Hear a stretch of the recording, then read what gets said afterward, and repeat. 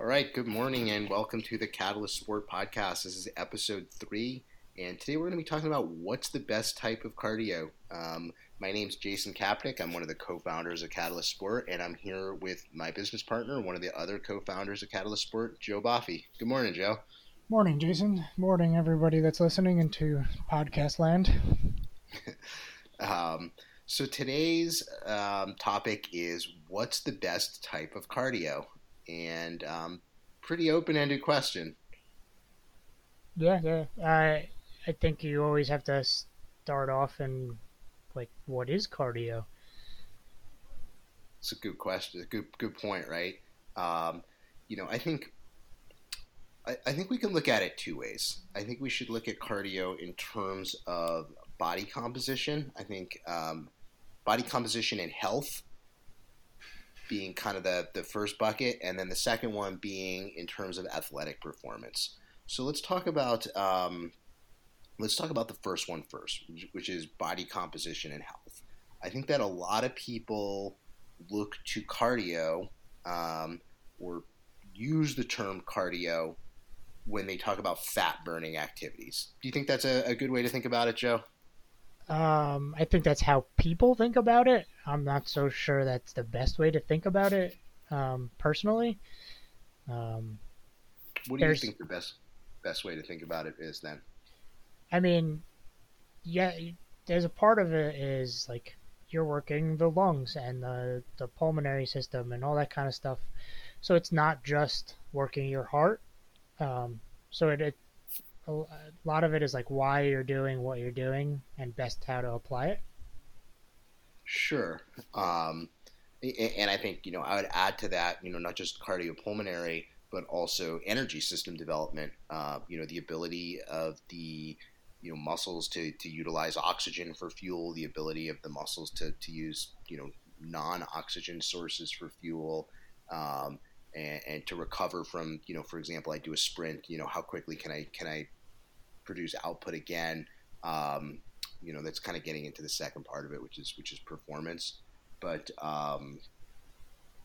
yeah, so I think it kind of people use the term cardio and people look to cardio for body composition and health. I think people go to the doctor and the doctor says, oh, you need to improve your cardio, or, they feel like they're, going upstairs and they get winded. And that's where people look to cardio. Do you think that's one way we can think about it? Yeah, I think it's part of it is a fair statement, yes, and then I think there's just more to it than that. But yes, that is how most people look at it. Expound on that. What you say? There's more to it. I mean, you can walk up the stairs and get, breathing heavy or whatever. And it might be just relative to the fact that you're too weak to get up the stairs, and that's why you're breathing heavy. Or you're too heavy to get up the stairs briskly. So that's part of it.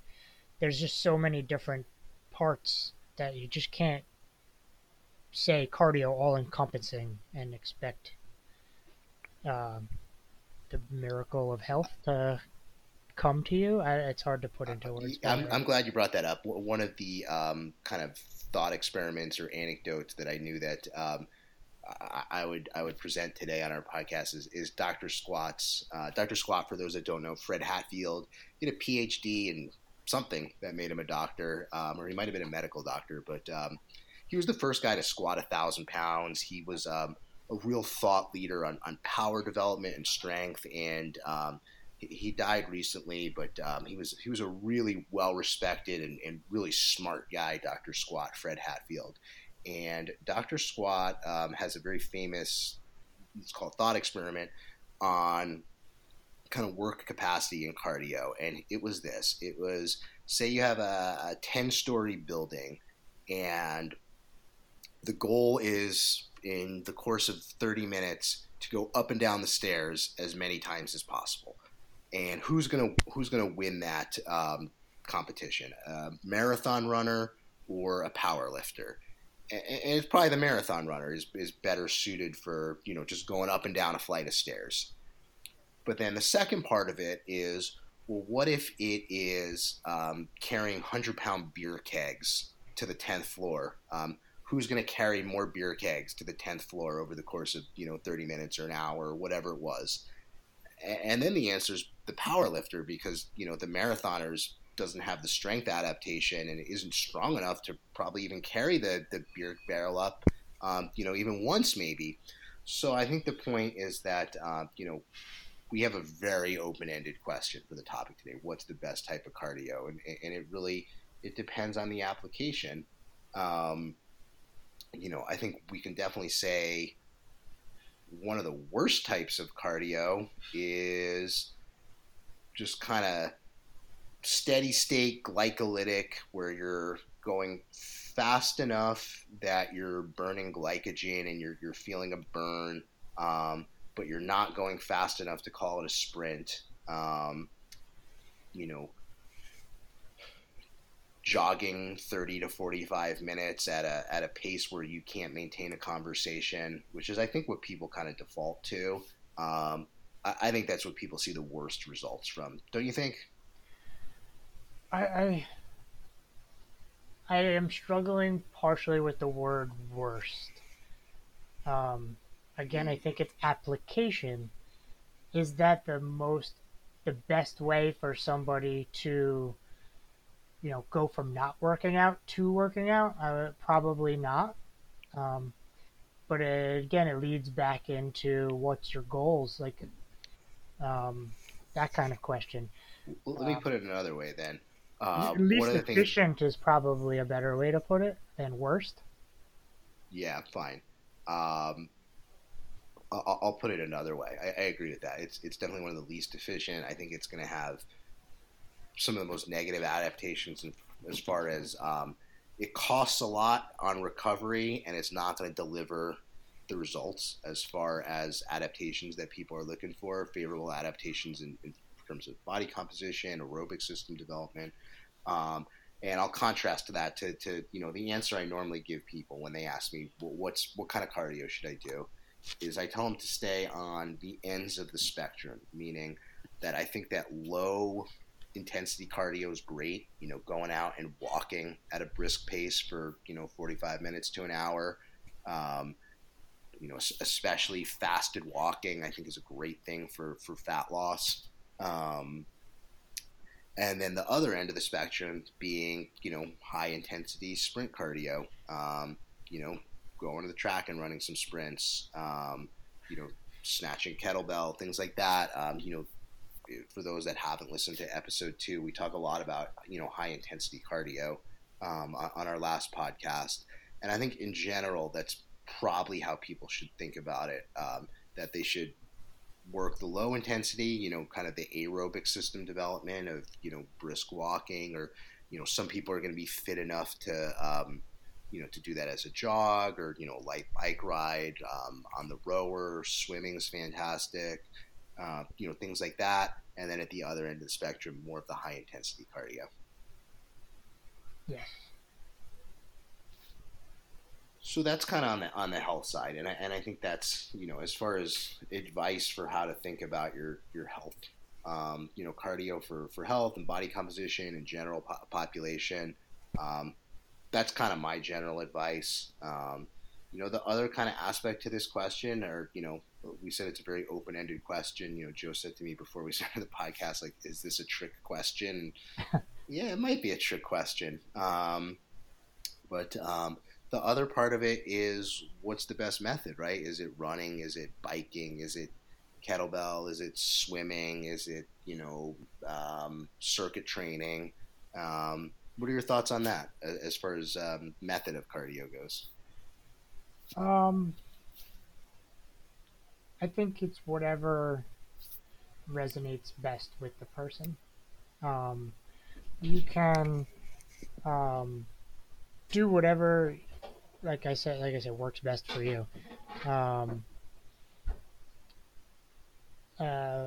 Using kettlebells, using a rower, using an Airdyne bike, you moving your body through space on in the grass field, whether you're sprinting, crawling, carrying a rucksack.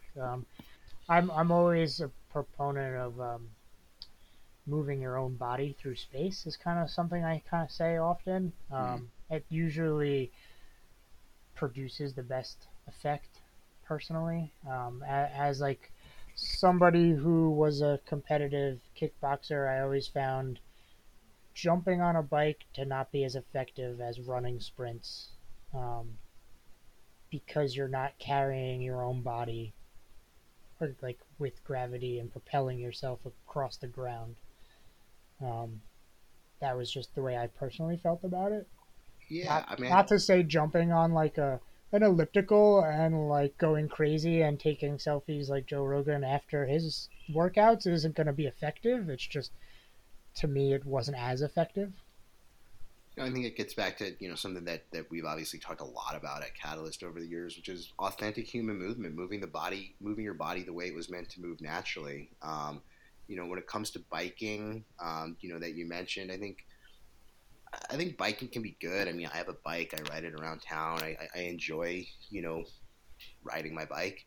Um, we've definitely seen a lot of people who all they do is spin class. They do spin 4 or 5 times a week. And the way that I've always thought about that is like, we've been anatomically human for 200,000 years. And, someone only invented the bicycle in the last, couple hundred.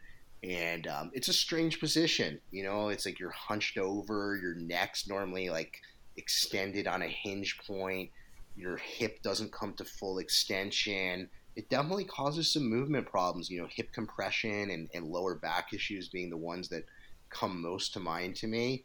That's Um, a lot of times I see that issue because it locks your pelvis in place as you're yeah, sitting on the seat and you're not allowed your pelvis doesn't get to like ambulate, is that the right word, side to side or up and right. down the way you do when you normally walk or run. It just gets locked in place, so it puts stress on the body in weird ways. And it's like also because, there's like that kind of like the hip short the whole time. Your hip never extends fully on the bike, and for those to think about it. Like if I stand up straight, I think about how open the front of my hip is, versus if I'm on a bike, even when I'm that leg's all the way down, my hip's still not fully extended, and I think that leads to hip compression for people if it's not balanced with other strength training methods or with other training methods. Again, we're not saying not to bike. I know you have a bike. I know you ride it. Um, I enjoy riding my bike. Like I just said, we have plenty of members that have had a lot of success with biking, and I know spin classes. It can be a great part of your routine because it's fun and it's social, and there is that metabolic component to getting on the bike and working hard. Um, but we just have to couple that with planks and deadlifts and core stability and things that are going to help us retain or regain our quality of movement. Yes, I we I do a think that lot of that here by um, using things like staggered stance deadlifts, swings, um, gait patterned movements, just right. to kind of counter that stuck in one place position of sitting on a seat. Yeah, I mean, crawling, farmers carries, even bilateral exercises like a kettlebell deadlift. That's a kettlebell deadlift, a barbell deadlift, any deadlift.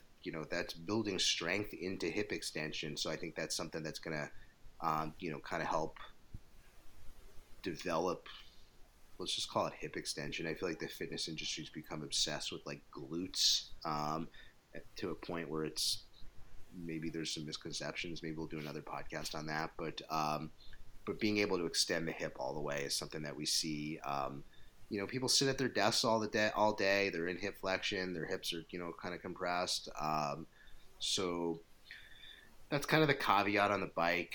Um, I think swimming's a great method of cardio. I think swimming's interesting for a couple reasons. I think swimming's interesting because it's a good posture to be in. It gets your body really long.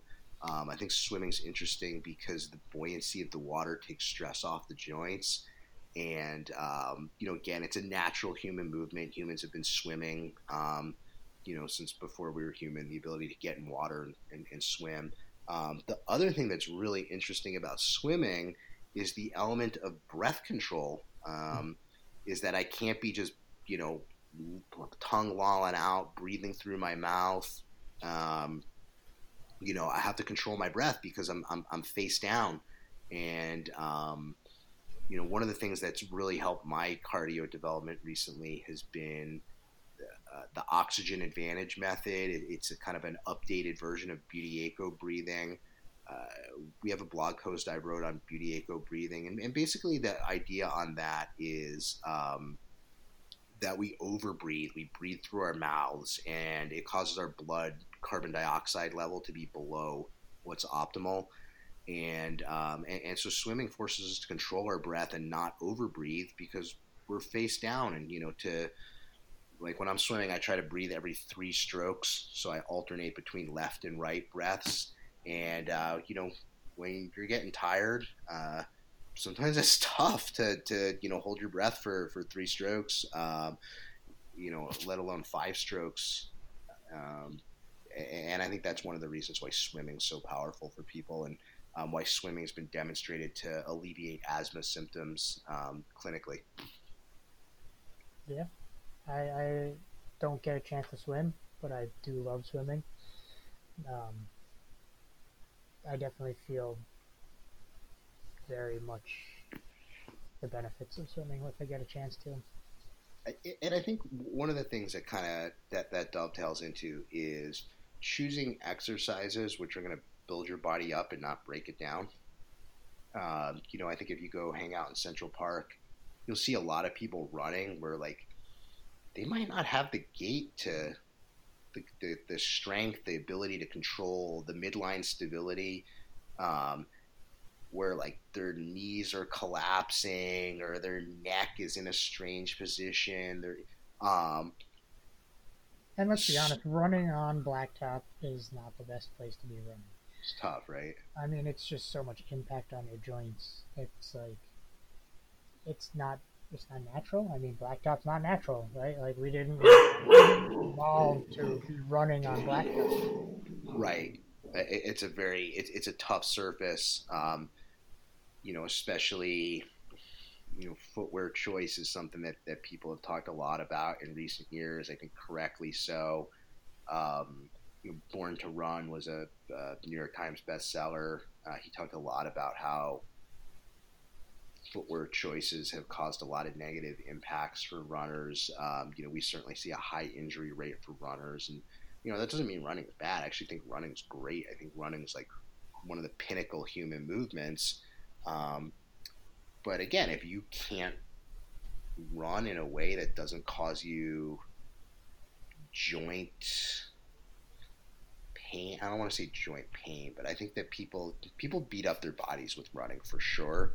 And I I think mean, it that they need, also brings us back to the beginning of the podcast where we mentioned the person walking up the stairs and getting out of breath. right, If you're walking up the stairs and you're out of breath from walking up the stairs, you probably shouldn't start with jogging. It's right. it's your body is just not like durable, capable, strong enough, however you want to word it, to go out and jog. You're gonna have to find your cardio or your health or whatever kind of term you want to put on it in a less impact-driven way. Uh, Absolutely. I think people underestimate um, how much benefit they can get out of walking, and especially brisk walking.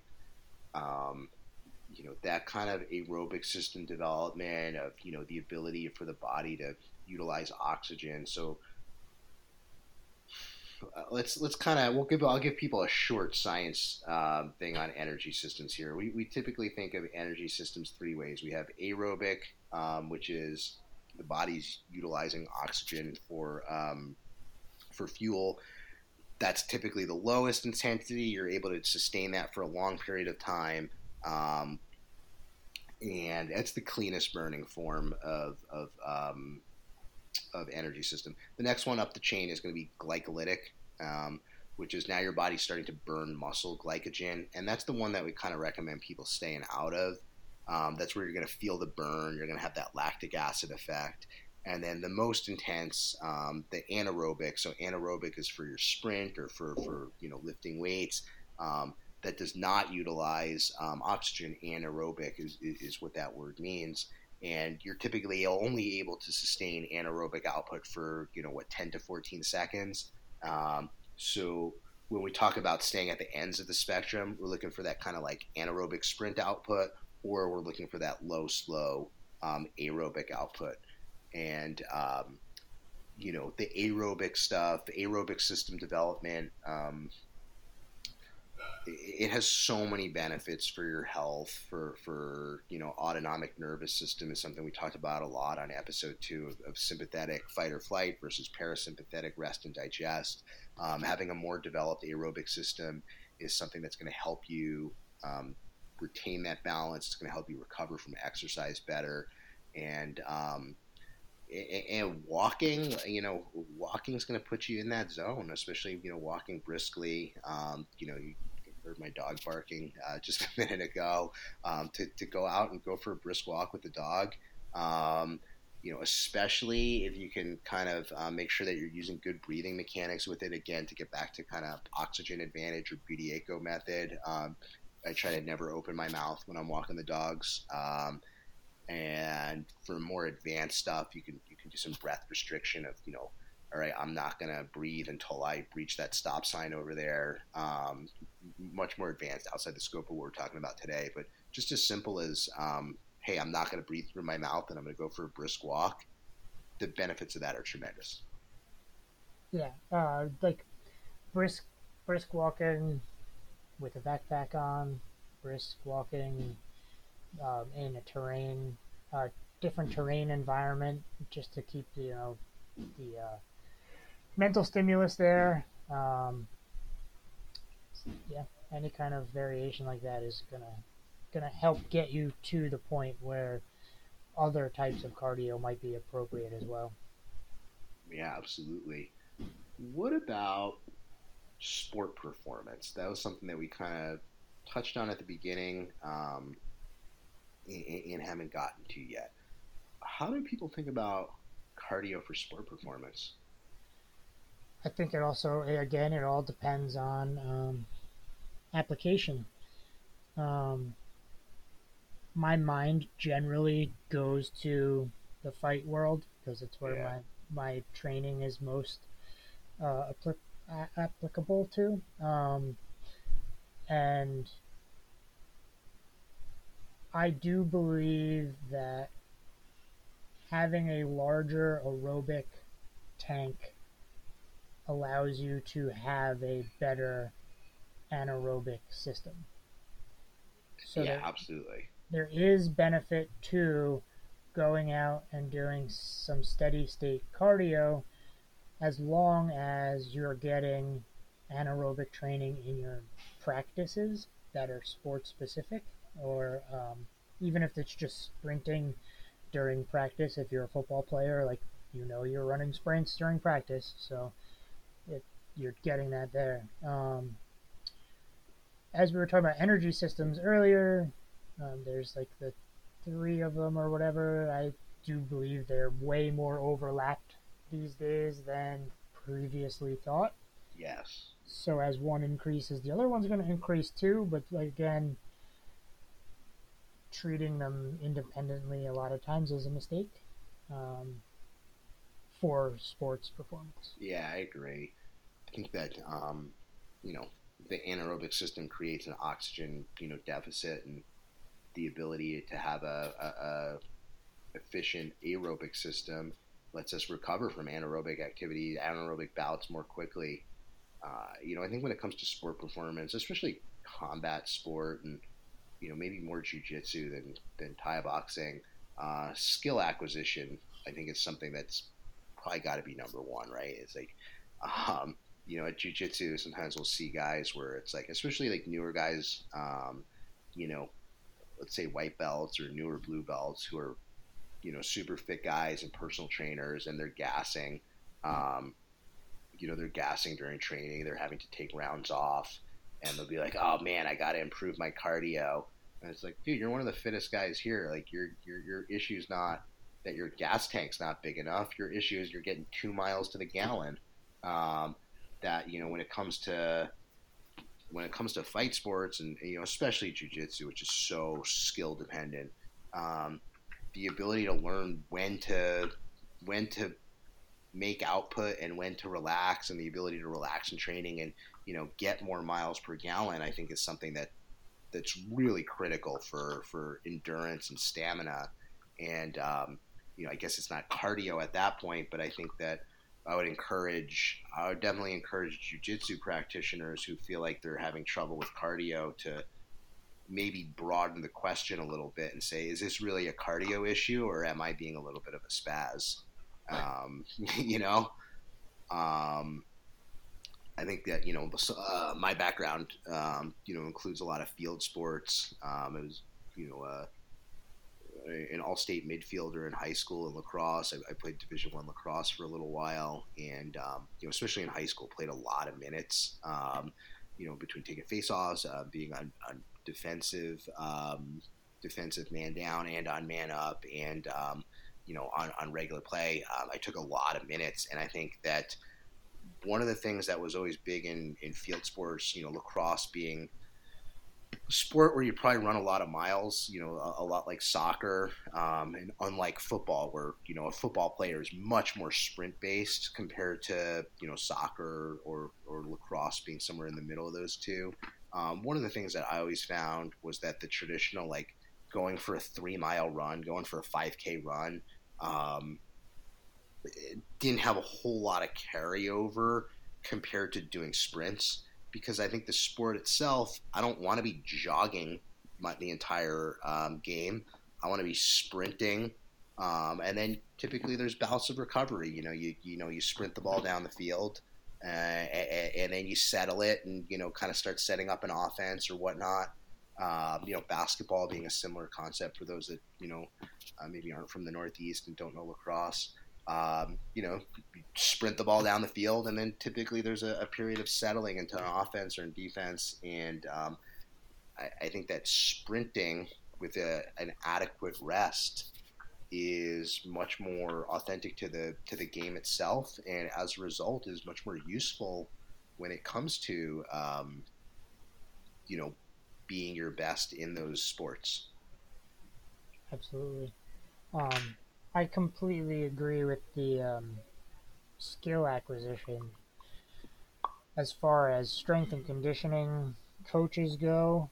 Um, I'm working with a high level athlete now.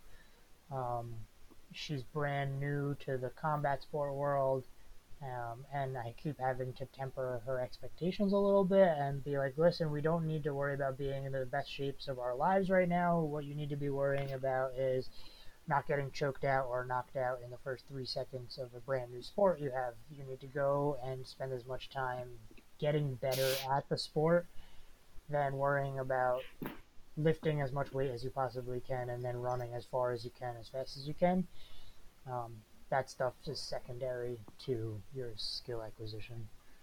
Yeah, I think as we're wrapping up here, I'll kind of leave one more example of you know making your cardio and thinking about your training as being authentic to what your needs are for that sport. I had a buddy who once he was kind of like half marathon kind of runner, and he was like, "Oh, I ran 10 miles in whatever it was. I ran 10 miles at a 7.5 minute mile pace." He's like, "Oh, could you do that?" And I was like, "No, I couldn't. I'm a power lifter, jujitsu, whatever." Um, he's like, "Oh, cool. So if we ever got in a fight, I would just outrun you." And I was like, "Well, no, you wouldn't make it out of the first 50 yards because I would outsprint you." Um, so, kind of a humorous example there, but we have to think about it, right? Of like that work capacity curve of what is the work that we're trying to maintain here. What are we trying to do? Are we trying to just go low and slow for an hour, or is our sport 3 to 5 seconds of extreme output followed by slower periods, or 7 to 10 seconds, whatever it is? Think about what your needs are for your sport, and remember that your sport comes first, and that your strength and conditioning needs to support that and not you're not going to become better at jiu-jitsu by just being better at kettlebells. Yeah. Any other parting thoughts here as far as how people should be thinking about what the best type of cardio is? Mm, nope. But don't be stuck on one type. It's probably the best thing I can Yeah, think of is like be open to all the different types. yeah. I think like a lot of other things in fitness and a lot of other things that we've talked about, having balance and having multiple skills and is really to your benefit. Anytime you can find something that is new to you that you can get good at, that's always a great place to spend time at in fitness. All right, so this has been Catalyst Sport Episode 3 podcast. Thank you for listening. We got a lot of great feedback on the last couple podcasts, and we look forward to hearing from you. If you have topics you want to hear us discuss, please get in touch. Shoot us an email at jason@catalystsport.com or joe@catalystsport.com, and we'd love to talk about them. Thanks so much, Joe. Bye, guys.